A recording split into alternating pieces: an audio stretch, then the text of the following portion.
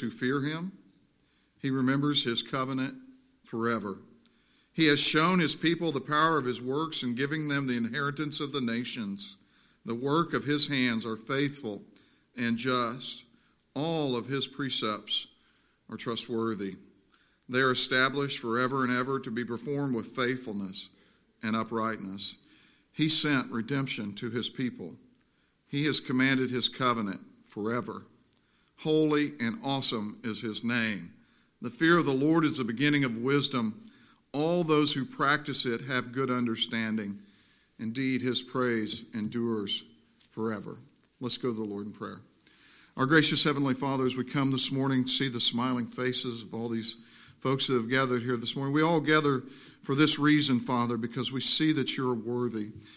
We see that you are the God of heavens and the earth, God of this Scripture, the God revealed not only in this truth that you've given us in your word, but in the light and the glory of Jesus Christ, and indeed, Father, in our hearts as you indwell your church, your people. We come together this morning, Father, to praise you and give you thanks for the good things you've done, to hold your name, the name above all names, King of kings and Lord of lords, covenant-keeping, long-suffering, merciful Heavenly Father. We come because we adore you and want to sing praises to your name.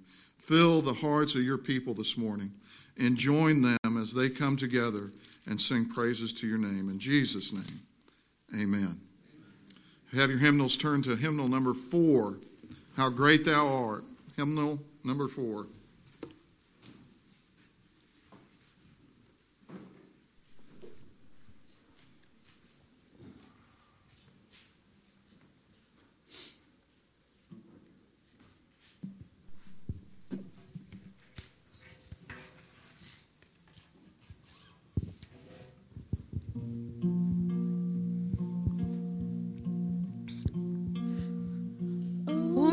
My God, when I in awesome wonder consider all thy worlds thy hands have made, I see the stars, I hear the rolling thunder, thy power throughout the universe display.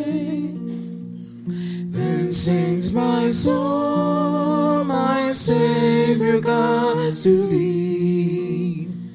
How great thou art, how great thou art.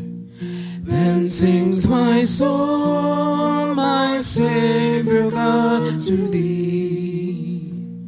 How great thou art, how great thou art.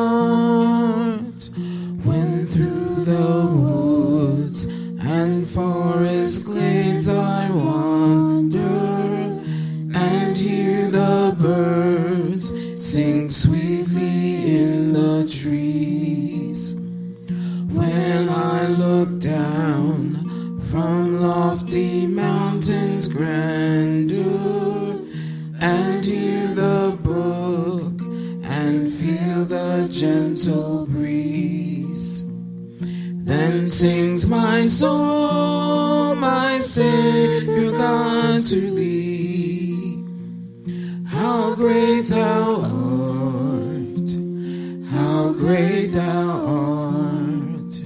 Then sings my soul, my Savior God, to thee. How great thou art, how great thou art. And when I think that God his Son not sparing sent him to die, I scarce can take it in, that on the cross my burden gladly bearing, he bled and died to take away my sin. Then sings my soul, my Savior God, to thee. How great thou art, how great great thou art. Then sings my soul, my Savior God, to thee. How great thou art, how great thou art.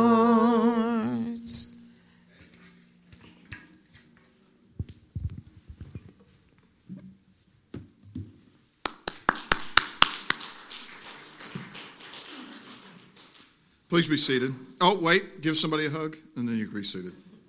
You caught me there with the ending of that last verse.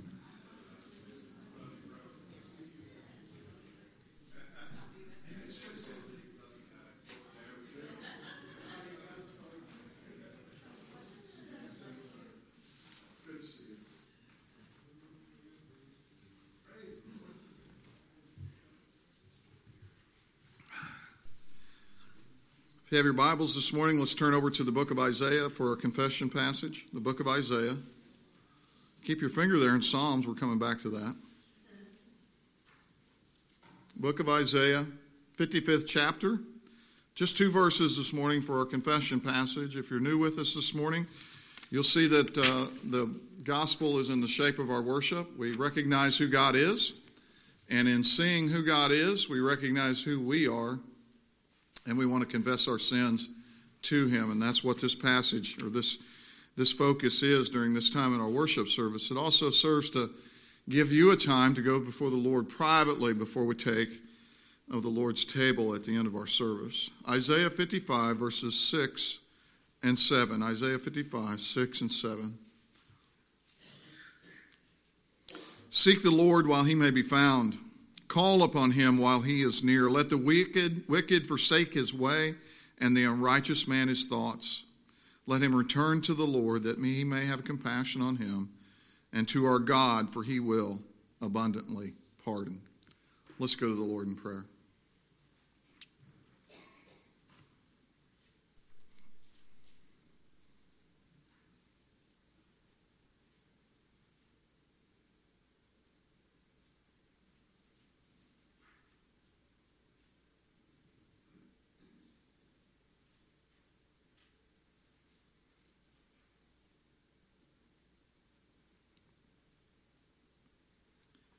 Our gracious and merciful Heavenly Father, we come to you this morning in your house, blessed by your goodness and your giving. And we bring before you all of our shortcomings, Father. We bring them before you because we don't want anything between you and us. We want the blessing of full communion. We have that in your Son, Jesus. That's promised, and it cannot be taken away. But, Father, we know that when we make mistakes, that we still live in these sinful bodies, that it causes separation. Like a child who doesn't want to face his father after doing something wrong, we are those children. Intimately so, you take us in your loving arms and you bless us when we bring our shortcomings to us because you forgive us and cleanse us from all unrighteousness. Like a loving father, you tell us it's going to be okay. You take us back in your arms again. So, Father, we bring it all before you this day. Hear the prayers of your people. Heal the hurts of their heart. In Jesus' name I pray. Amen. Psalms 116 for our propitiation passage. Psalms 116, verses 1 through 9 for our propitiation passage, which we exalt God for who he is in the call to worship. And seeing who he is, we confess our sins before him. And then in the propitiation passage, we see what God has done for our sins in his Son, Jesus Christ. Chapter 116, the book of Psalms, verses 1 through 9. I love the Lord because he has heard my voice and my pleas for mercy. Because he has inclined his ear to me, therefore I will call on him as long as I live. The snares of death encompassed me. The pangs of Sheol laid hold on me. I suffered distress and anguish. But then I called on the name of the Lord. O Lord, I pray, deliver my soul. Gracious is the Lord and righteous. Our God is merciful. The Lord preserves the simple. When I was brought low, he saved me. Return, O my soul, to your rest, for the Lord has dealt bountifully with you. For you have delivered my soul from death, my eyes from tears, my feet from stumbling. I will walk before the Lord in the land of the living. In Christ your sins are forgiven you. The Lord be praised. Amen. Turn your hymnals now to 624. We're going to sing the doxology. You going to play all the way through it? Okay.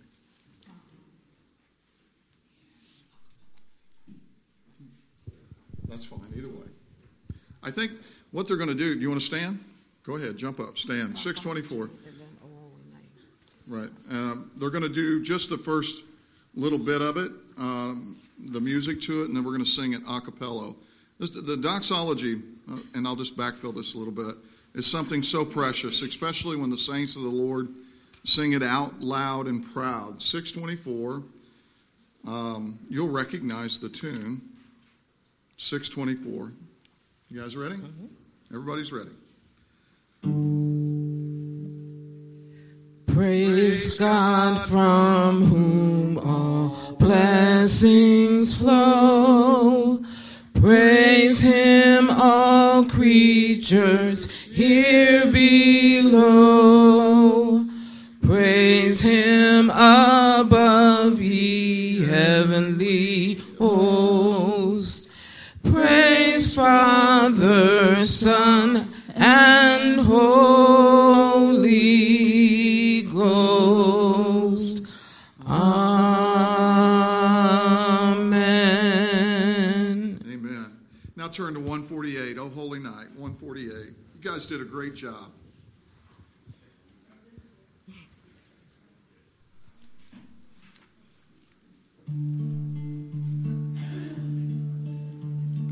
O holy night, the stars are brightly shining.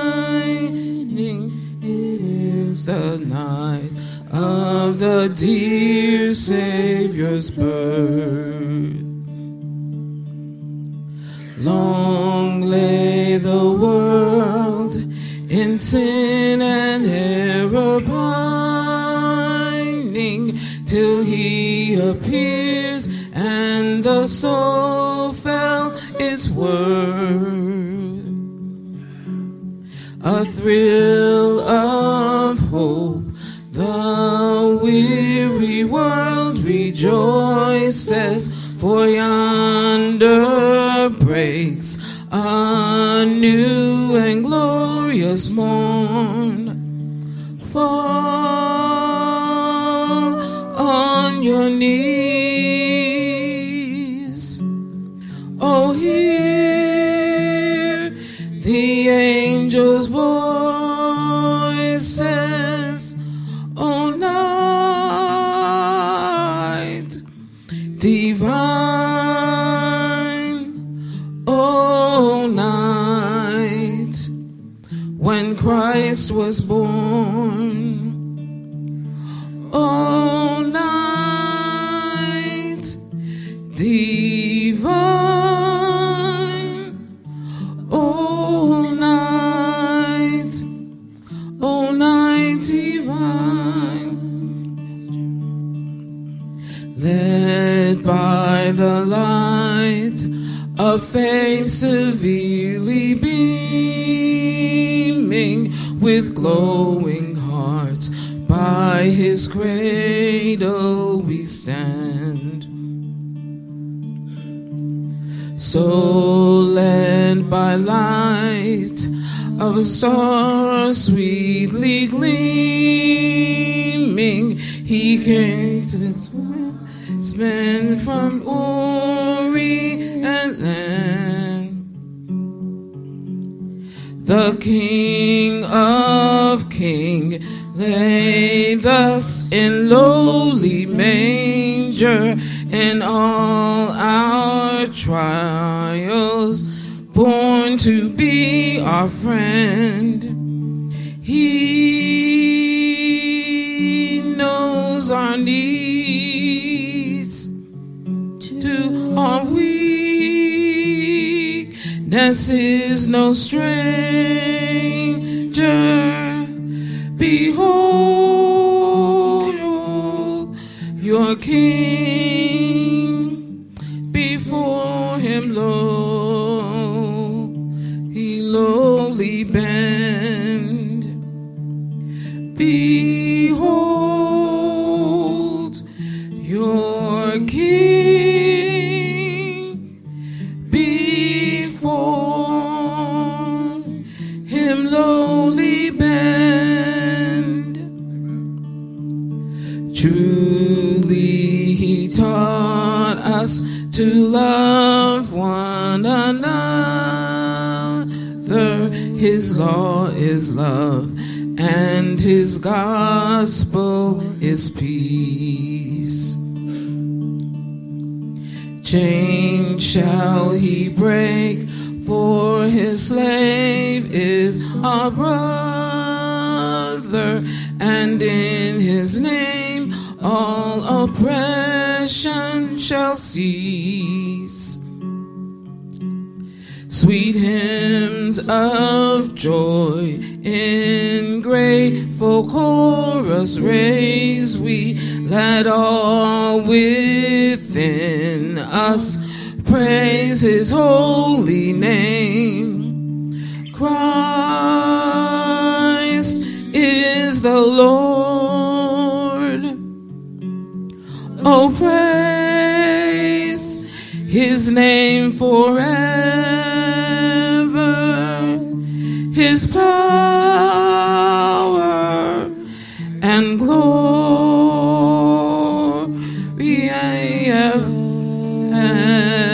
evermore proclaim. His power and glory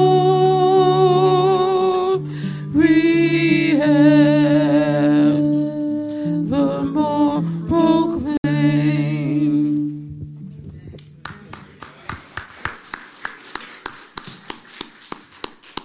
Thank you. Please be seated.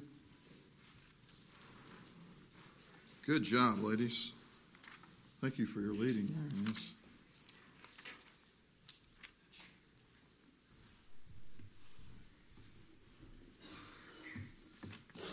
If you have your Bibles with you this morning, please turn to the second chapter of the book of Ephesians. Should be no surprise where we're preaching from.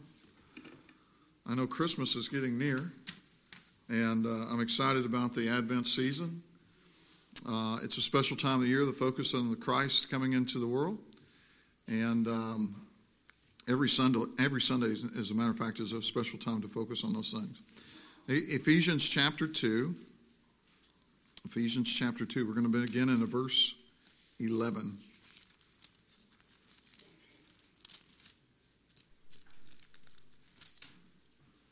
Therefore remember that at one time you were Gentiles in the flesh, called the uncircumcision by what is called the circumcision, which is made in the flesh by hands. Remember that you were at that time separated from Christ, alienated from the commonwealth of Israel, and strangers to the covenants of the promise. You had no hope, without God in the world. But now in Christ Jesus, you who were once far off have been brought near by the blood of Jesus Christ. For he himself is our peace, who has made us both one, and has broken down in his flesh the dividing wall of hostility by abolishing the law of commandments expressed in ordinances, that he might create in himself one new man in place of the two, so making peace, and might reconcile us both to God in one body through the cross, thereby killing the hostility. And he came and he preached peace to you who were far off, and peace to you who were near. For through him we both have access in one Spirit to the Father. So then you are no longer strangers or aliens, but you are fellow citizens with the saints, members of the household of God, built on the foundation of the apostles and prophets, Christ Jesus himself being the cornerstone, in whom the whole structure, being joined together, grows into a holy temple in the Lord. In him you also are being built together into a dwelling place for God by the Spirit. Let's go to the Lord in prayer. Our gracious Heavenly Father, as we come this morning, just pray your blessings on your word this morning. Father, go past my simple words use the words and power of your Holy Spirit to speak directly to the hearts of your people. Enliven them, encourage them, strengthen them. Father, this world is a difficult place. These folks go out in it every week. They go to work. They go to deal with all the things that life involves. And we watch the news. We watch things around us, and we see the hurt and the pain just outside our doors. But we come in here this morning, Father, because we know we have hope in Jesus Christ. We have hope in what he has done in reconciling us to you, for he himself is our peace. Father, as we preach that message this morning, let it rest in our hearts with strength and glory. Let that message encourage us and carry us until we meet here again. In Jesus' name we pray. Amen.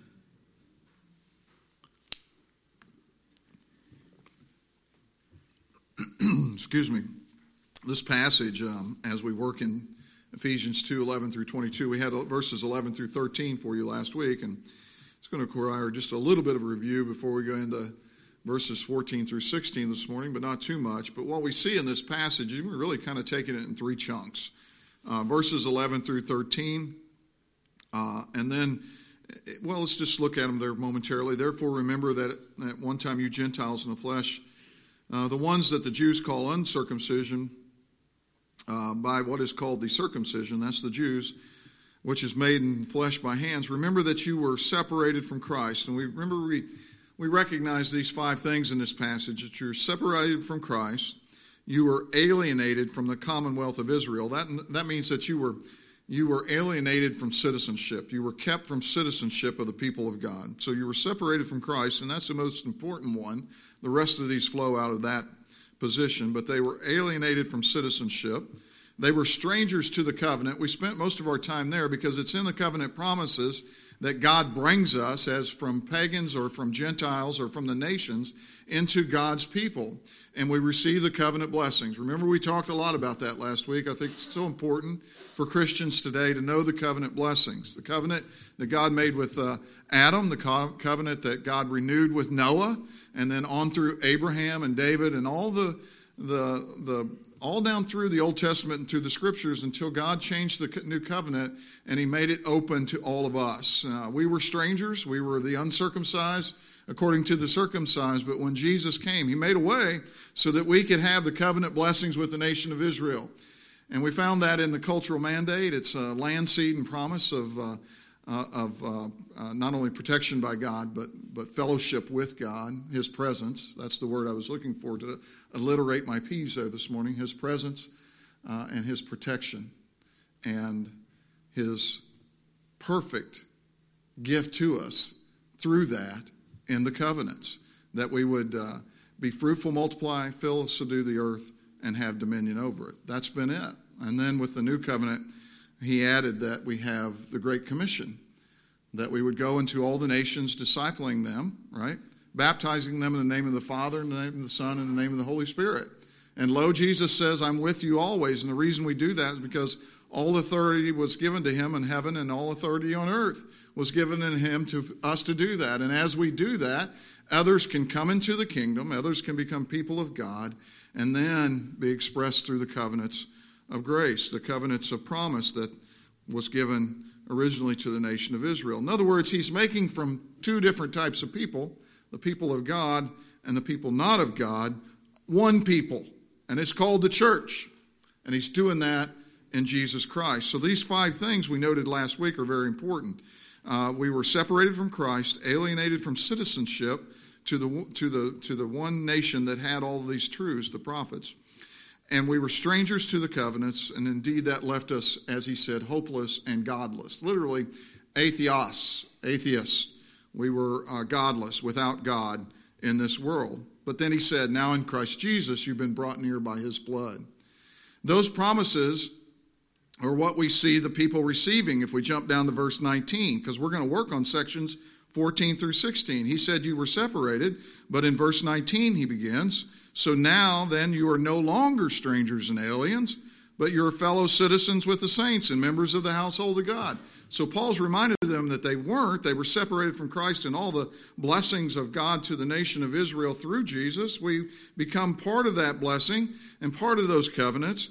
And in 19, he says, now we're part of that. So it's the verses that we're going to look at today that tell us how that took place. The second section is what I want to cover today from verses 14 through 16. For he himself is our peace, it says, who has made us both one and has broken down in his flesh the dividing wall of hostility by abolishing the law and commandments that were written in ordinances against them. God has done in Christ what we could not have done. He has brought himself to this place.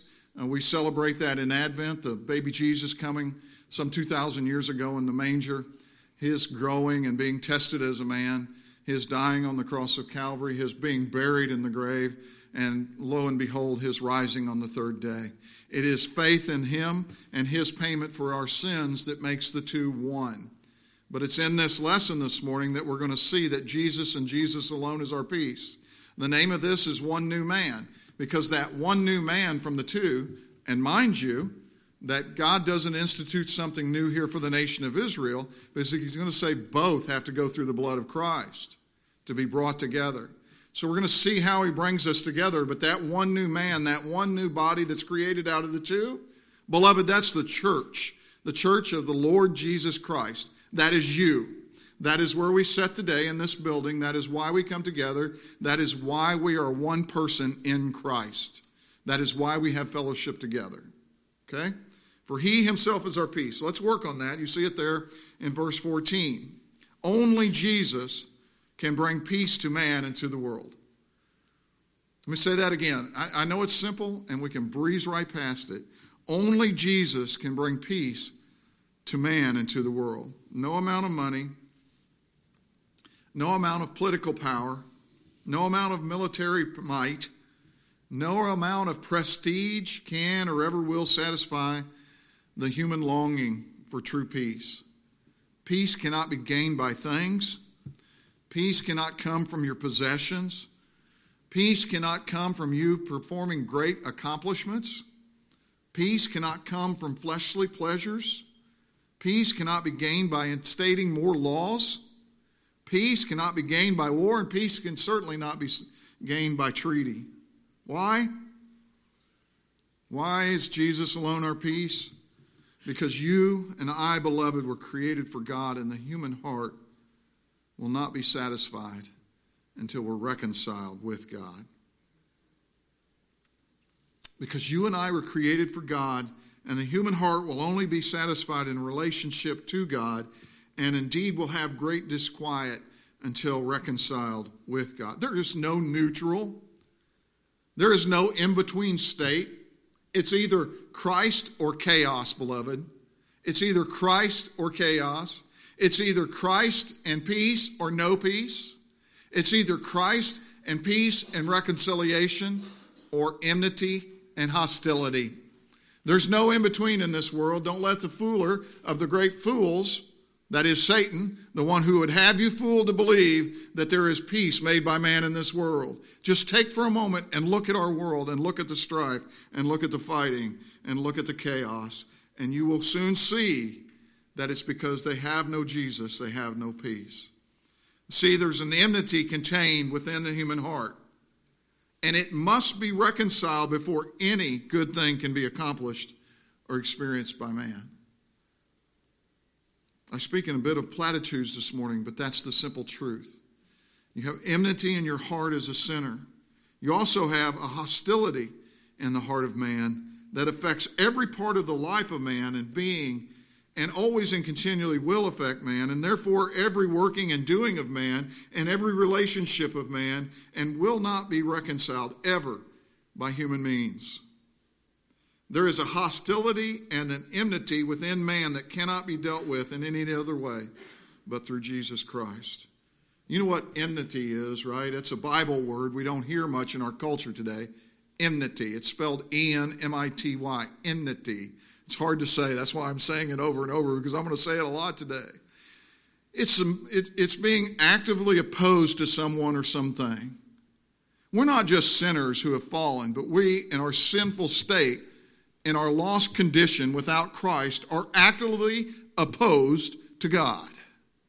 And because we're actively opposed to God in our sin, we are actively opposed to every human being that exists. We cannot be right with others until we're right with God. Our hearts have to be dealt with before we can have friendships and peace in this place. This hostility and enmity cannot be pushed down. It can't be covered up. It can't be held back, suppressed, or apprehended. It will come out. It will manifest itself in the way in your relationships and the way you live. It cannot be controlled so that man can live in peace, not with himself nor with his fellow man. Listen, Scripture is clear this morning. You see there at verse 16, it can only be put to death. You see it there in verse 16?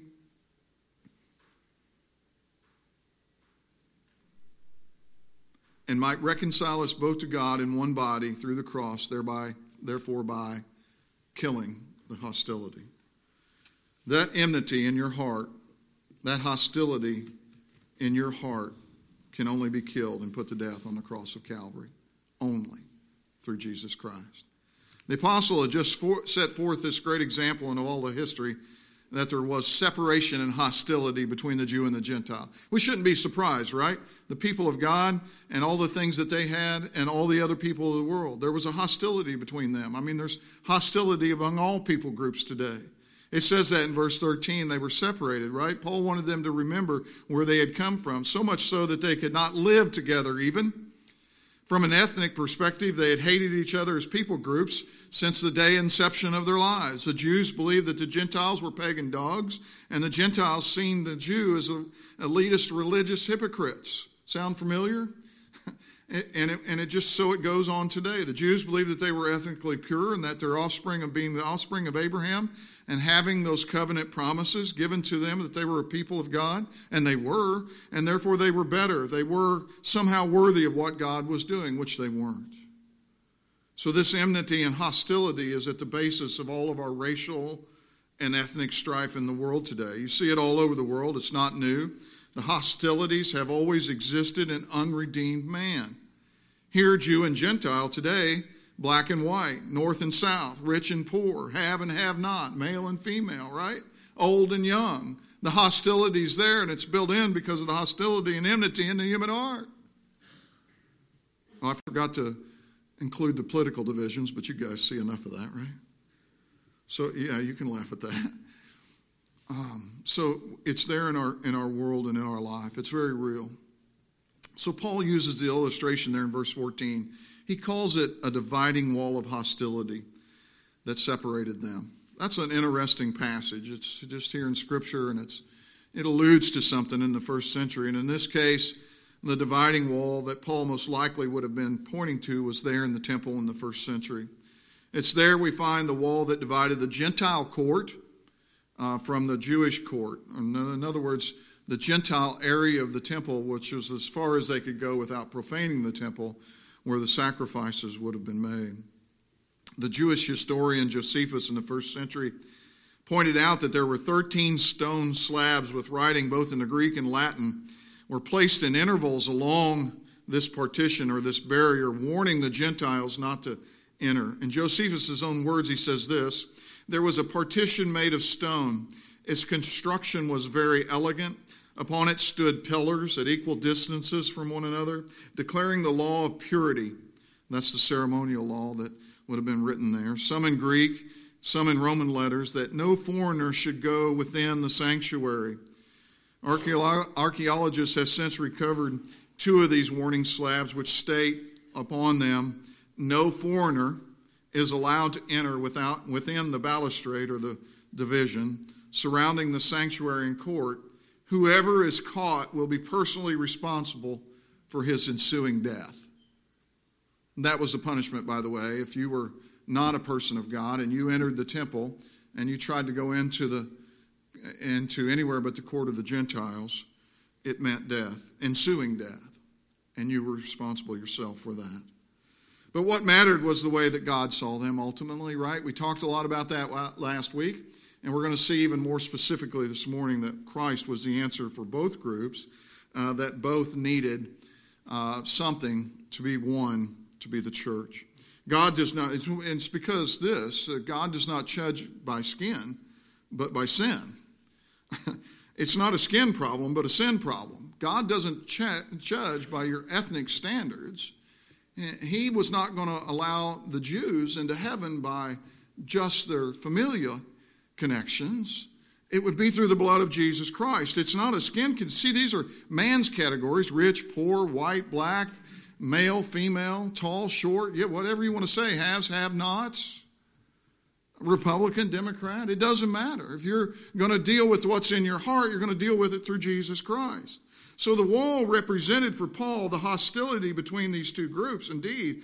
And that wall had to come down for both groups to have access to one another. But the wall was not a physical barrier as such.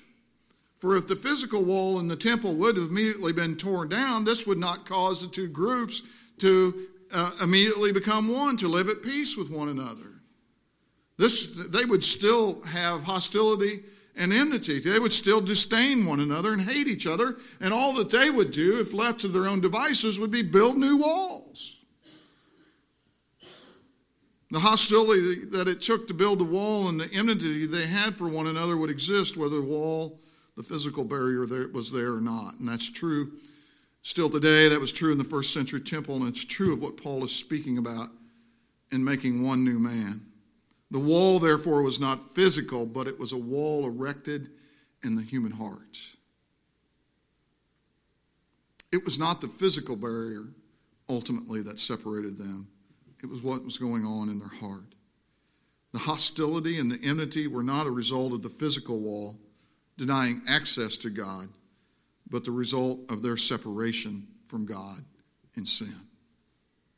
That is, to make the two one, they both had to be, you see it there in verse 16, reconciled to God. Reconciled to God. That reconciliation and the destruction of that wall of hostility between man was torn down, as it says in verse 15, by abolishing the law and commandments expressed in the ordinances. That is, through the cross, Jesus fulfilled everything that took place in the ceremonial law. The ceremonial law was the law given to Israel to tell them that they needed to slaughter a lamb, to put that lamb's blood on the altar, to have it burned there as a sacrifice to propitiate their sin before God. That's why it had to be through the cross, because the final lamb, the lamb without spot or blemish, had to bring down the law. He had to fulfill it by living it perfectly, and he had to bring down the ceremonial law by spilling his own blood to pay for our sins. But this is the good news of the gospel of Jesus Christ. The dividing wall was in the heart of man. It was their sin. The nature of man is sin, and the strength of that wall is the law. The righteous law of God for judging man in his sin. This is where the hostility comes from. Man is separated from God. He is evil in that state and condition. He hates God, and because he hates God, he hates his fellow man. And the only way for that wall to come down is for the law to be fulfilled, for the hostility to God to be ended, and man to be reconciled to God. For when man is reconciled to God, he can be reconciled then and only then to his fellow man. This hostility is where the hate is generated. This is where the hostility comes from, is that we're wrong before God, that we fight and we want to be who we want to be. We don't want to listen to somebody above us, right? That's our state in sin. But this payment has been made so that hostility can be brought down in Jesus Christ. Then and only then can two separate men become one new man. Both men, in verse 16, you see it there. Read it with me. And might reconcile us both to God in one body. Both men, the circumcised man and the uncircumcised man, then needed the blood of Christ. That came through the cross, as it says in verse 16, thereby killing that hostility. It was the death of that hostility that allowed them to be reconciled to God so that they could be one together in Christ. That's the church, beloved. Those who have been reconciled to God, made new in the blood of Christ on Calvary, because only the blood of Christ can reconcile man. Only the blood of Christ can propitiate and pay the debt that relieves the hostility that is there. There's a lot of people that thinks that sin is such that it can just be forgotten by God. It can't be so. It has to be paid for, or God would not be just. If God required us to fulfill the law and would send us to eternal damnation for not fulfilling the law, then our sin has to be paid for. And that payment came in Jesus Christ. One of the best ways to illustrate that today is the thing that's going around now that's so popular that your student loan can be forgiven. Like the money just evaporates. And you see, I'm going to explain this to you, right? Because it's going to show this is a perfect illustration, in my opinion, because for the people that have the student loan that don't have the money to pay it, they're happy. I would be. Somebody come in and paid my debt, right? My debt's gone. I can use that money for something else. But there's a whole group of people over here that's paying it that are not happy anymore about that, right? Because it doesn't just evaporate. Somebody has to pay the bill. Because of the hostility in your heart, Jesus propitiated. He satisfied the wrath of God against your sin on the cross of Calvary. And it's there in that cross that we see the love and the mercy, and we see the justice of the Father. It's in that act that we see who we are and see who God is. And it's in that act where our debt is paid that we can lay down our hostility between us and God.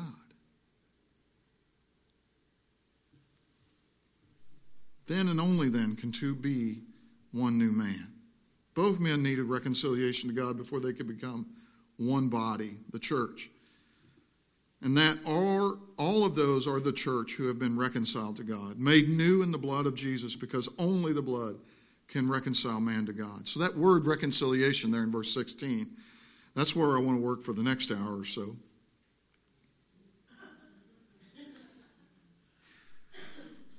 I'm swearing those girls were drinking eggnog last night at the Christmas party. This word reconciliation, you see it there in verse 16, it's key to our understanding of what Paul is teaching us here. The root word translated here is unique because Paul only uses this in one other place. Now you see the word reconciliation in a lot of other places in the scriptures, and it does come from the same root word that Paul uses. But here he puts a prefix on it that means something that just inflects the meaning a little bit that's so important to our message. Turn with me to Colossians. It's just two books over, Colossians chapter 1. It's important because this is the central portion of what breaks down the barrier, what destroys the hostility, what kills the hostility, okay? We're going to see that language here again. Colossians 1, I think we're going to begin in verse 15, yes. It's the preeminence of Christ. Imagine that he matches these two things here in Colossians, but it's the same line of thought. It's the only other place that this word is used with this prefix in this form. Paul writes, "He is the image of the invisible God, the firstborn of all creation, for by him all things were created in heaven and on earth, visible and invisible. Whether they be thrones or dominions or rulers or authorities, all things were created through him and for him, and he is before all those things, and in him all things hold together." There's a glorious truth about the Lord Jesus Christ. John 1:1 would say, in the beginning was the Word, and the Word was with God, and the Word was God. And all things were made through him, and there was not one thing made that was not made through him. Not only was it made through him and he was in the beginning, but all things consist or hold together. He's holding it all together today. You don't have to. Let go of it, all right? Jesus has got you, right?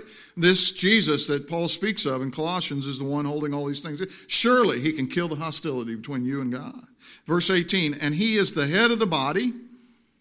Recognize these words from Paul. Paul is he loves his rhetoric. He's making the two, one new man, into one new body. That is the church, okay? Through the crucified body of our Lord Jesus Christ. He uses these terms. It's soma in the Greek. And he's the head of the body. Not only figuratively so as our head, but the head of the church. He is the beginning, the firstborn from the dead. That's because he rose out of the grave. That in everything he might be preeminent. For in him all the fullness of God was pleased to dwell. And through him to, there it is, reconcile to himself all things. We see that language in Ephesians 1, 9 and 10, remember? Whether on earth or in heaven, that's those thrones and principalities and powers from above, making peace. Only in Christ can peace come by the blood of his cross. Verse 21, and you who were once alienated, same words, right? And hostile in your mind, and you were doing evil deeds, he is now reconciled in his body of flesh by his death in order to present you holy and blameless and above reproach before God. It's that reconciliation. It's a key to the understanding here this morning. Reconcile then in context means to change from a hostile or an enemy, one with enmity, to a friendly relationship. And it's not just the friendly like you do whenever you make up with your buddy and you see him in Walmart. Instead of wanting to kill him, you kind of go, hey, what's up, John? Right? That's why I hate to go to Walmart. Right? You laugh, but you do the same thing. It's not that kind of reconciliation. This word emphasizes the completeness of the action of the reconciliation, and that it supposes that the enmity that caused the strain in the relationship, the hostility, is so laid aside in such a way, so done with, that only the good follows from this new relationship. It carries the meaning of a completed action. This prefix establishes that the greater partner is the reconciling partner. It's a prefix that says it comes down from above, like a cutting action. It means to come down from above. But what it's saying here, and the Latin gets this better, reconciled means to be brought back to where you once were. Thus, in this context and this use of this word, what we're seeing is that God is bringing us, that Christ is reconciling us through his blood back to where we were. What it's hearkening to is Paul is saying that before God, you're back to where Adam was. As if your sin doesn't exist. The hostility and the enmity is gone. That is, through the second Adam, Jesus Christ, you're being reconciled to God to enjoy that first relationship that the first Adam had with God. This relationship had been destroyed. And if you remember in the Garden of Eden, the greater, God came looking for Adam to reestablish that. But that's what sin does, beloved. Man is separated from God by sin. Because God's holiness sets forth in the law, verse 15, that's the law and the commandments and the ceremonial law expressed in the ordinances, shows forth God's justice and righteousness in our sinfulness. And it also shows man his just punishment and why he's been separated from God. Man had broken fellowship with God. This is the fount of all that hostility and enmity, and the hostility and enmity we have with fellow man. If you think about this, it's not too difficult. Every sin that man senses against God causes him to break fellowship with God and causes hostility and enmity within fellow man. Greed. Our greed causes us to be it wrong with God and be it wrong with our fellow man. Our money has to come from somewhere. And usually greed pushes you to the point where you get unmerited gain. What about the man who drinks every night? He's it wrong with God and it wrong with his family. Hostility of man and abortion. He's it wrong with God because of murder, and he's it wrong with that baby because of its life. How about this explains it well? If you want to see hostility of man, take a look at the homosexual male sex act. It is the most openly hostile thing one man could do to another, and our culture calls it love today. That's the condition that man's in. Listen, if you blame someone else for any problem that you're having, you show the problem. Let me illustrate that with my children. Of course, it's not the child that I have here today. It's all the other ones, right? Because I couldn't tell you it's him. But all your children do this too. Whenever I say, listen, we need to correct this. You know, you're doing this wrong. He'll say, well, I'm not as bad as my brother Mike, to make up a name. But beloved, that's not the standard. The standard is God. If you point to someone else to justify your behaviors, you're showing the enmity and hostility in the work of sin in your heart. Because the standard is not somebody not making the standard in a worse fashion than you. The standard is God's perfect and righteous law. The standard is God. Turn with me to John 15. Matthew, Mark, Luke, and John. We need Christ. Without him, we can do not one thing. John chapter 15, we're going to read verses 1 through 5.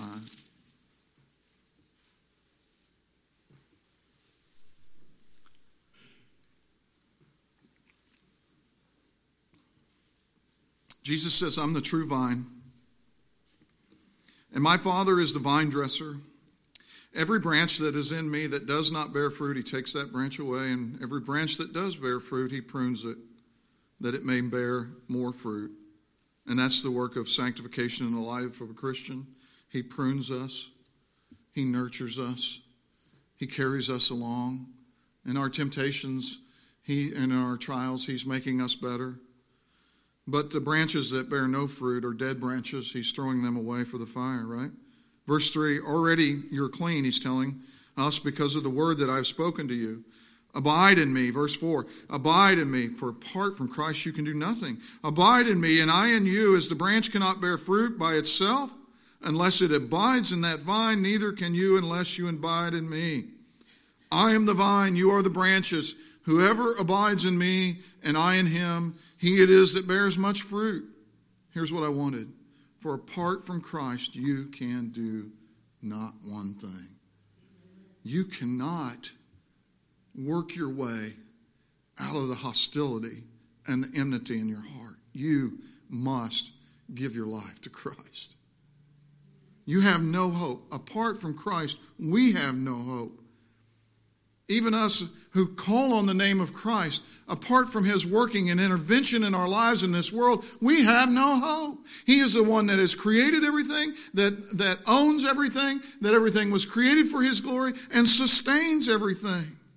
Jesus has brought us peace by his life, by his death there on Calvary, and his burial, and then his resurrection on the third day. Only he can tear down the wall of hostility. First with God, that wall comes down and we're saved, right? Our hearts are regenerated. That enmity and hostility is taken from us, and then with us to other men. Only he can change the way we look at other ethnicities, races, the way we look at the rich and the poor, white and black, male, female, able, unable, whatever you want to, category you want to bring from man. Only Christ can make us see it in the right way. Only he can bring them together, making the two one. In his body, the church, on the cross. The Scripture here plainly says that he tore down the wall of hostility. He obliterated it, what separated us from God.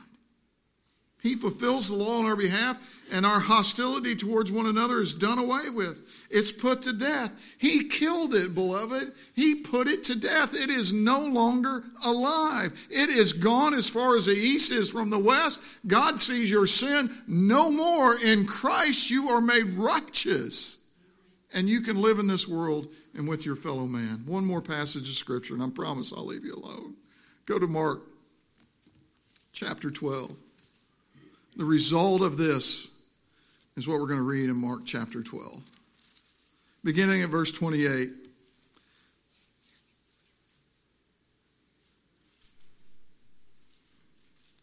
And one of the scribes come up and heard the group disputing one with the other.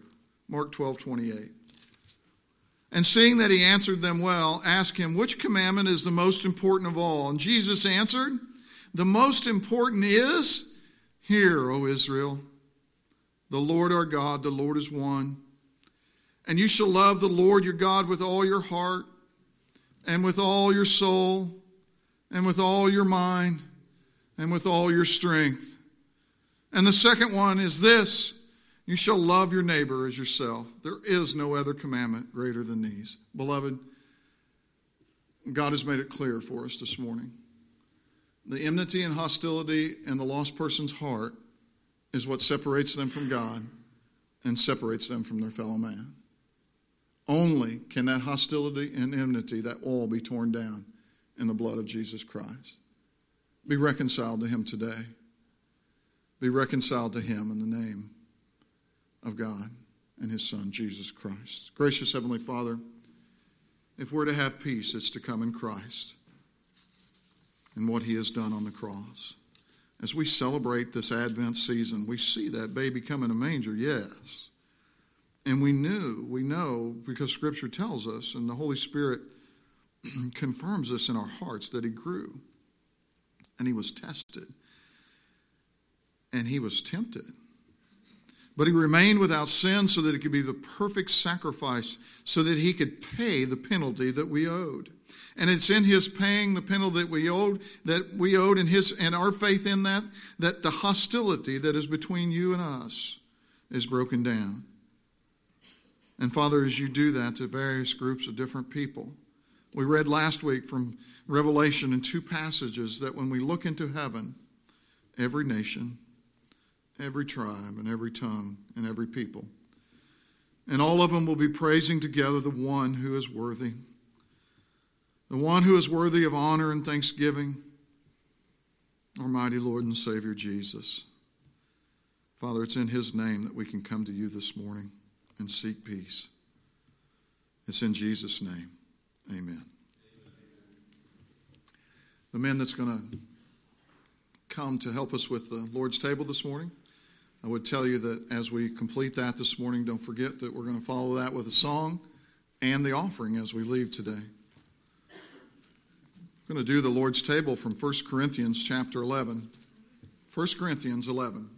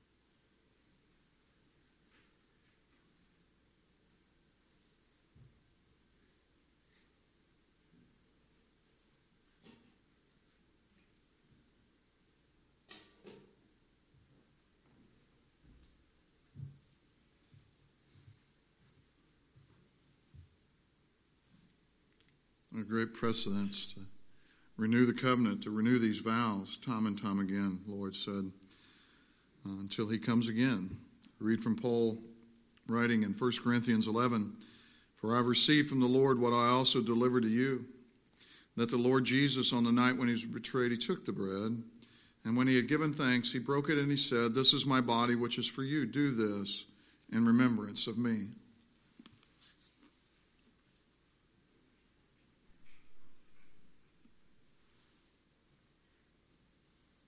And in the same manner, he also took the cup after supper, saying, "This cup is the new covenant in my blood.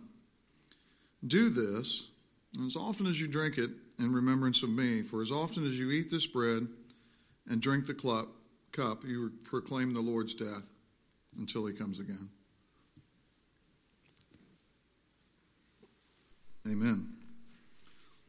Please stand. We have this last hymn, and don't forget that as soon as the hymn starts, our ushers will begin to work. Right here, brother.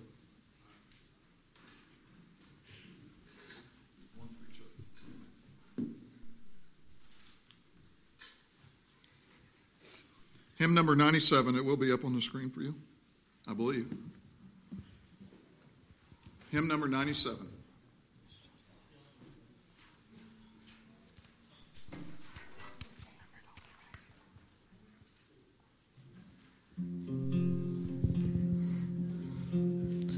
Oh, hail the power of Jesus' name. Let angels prostrate fall.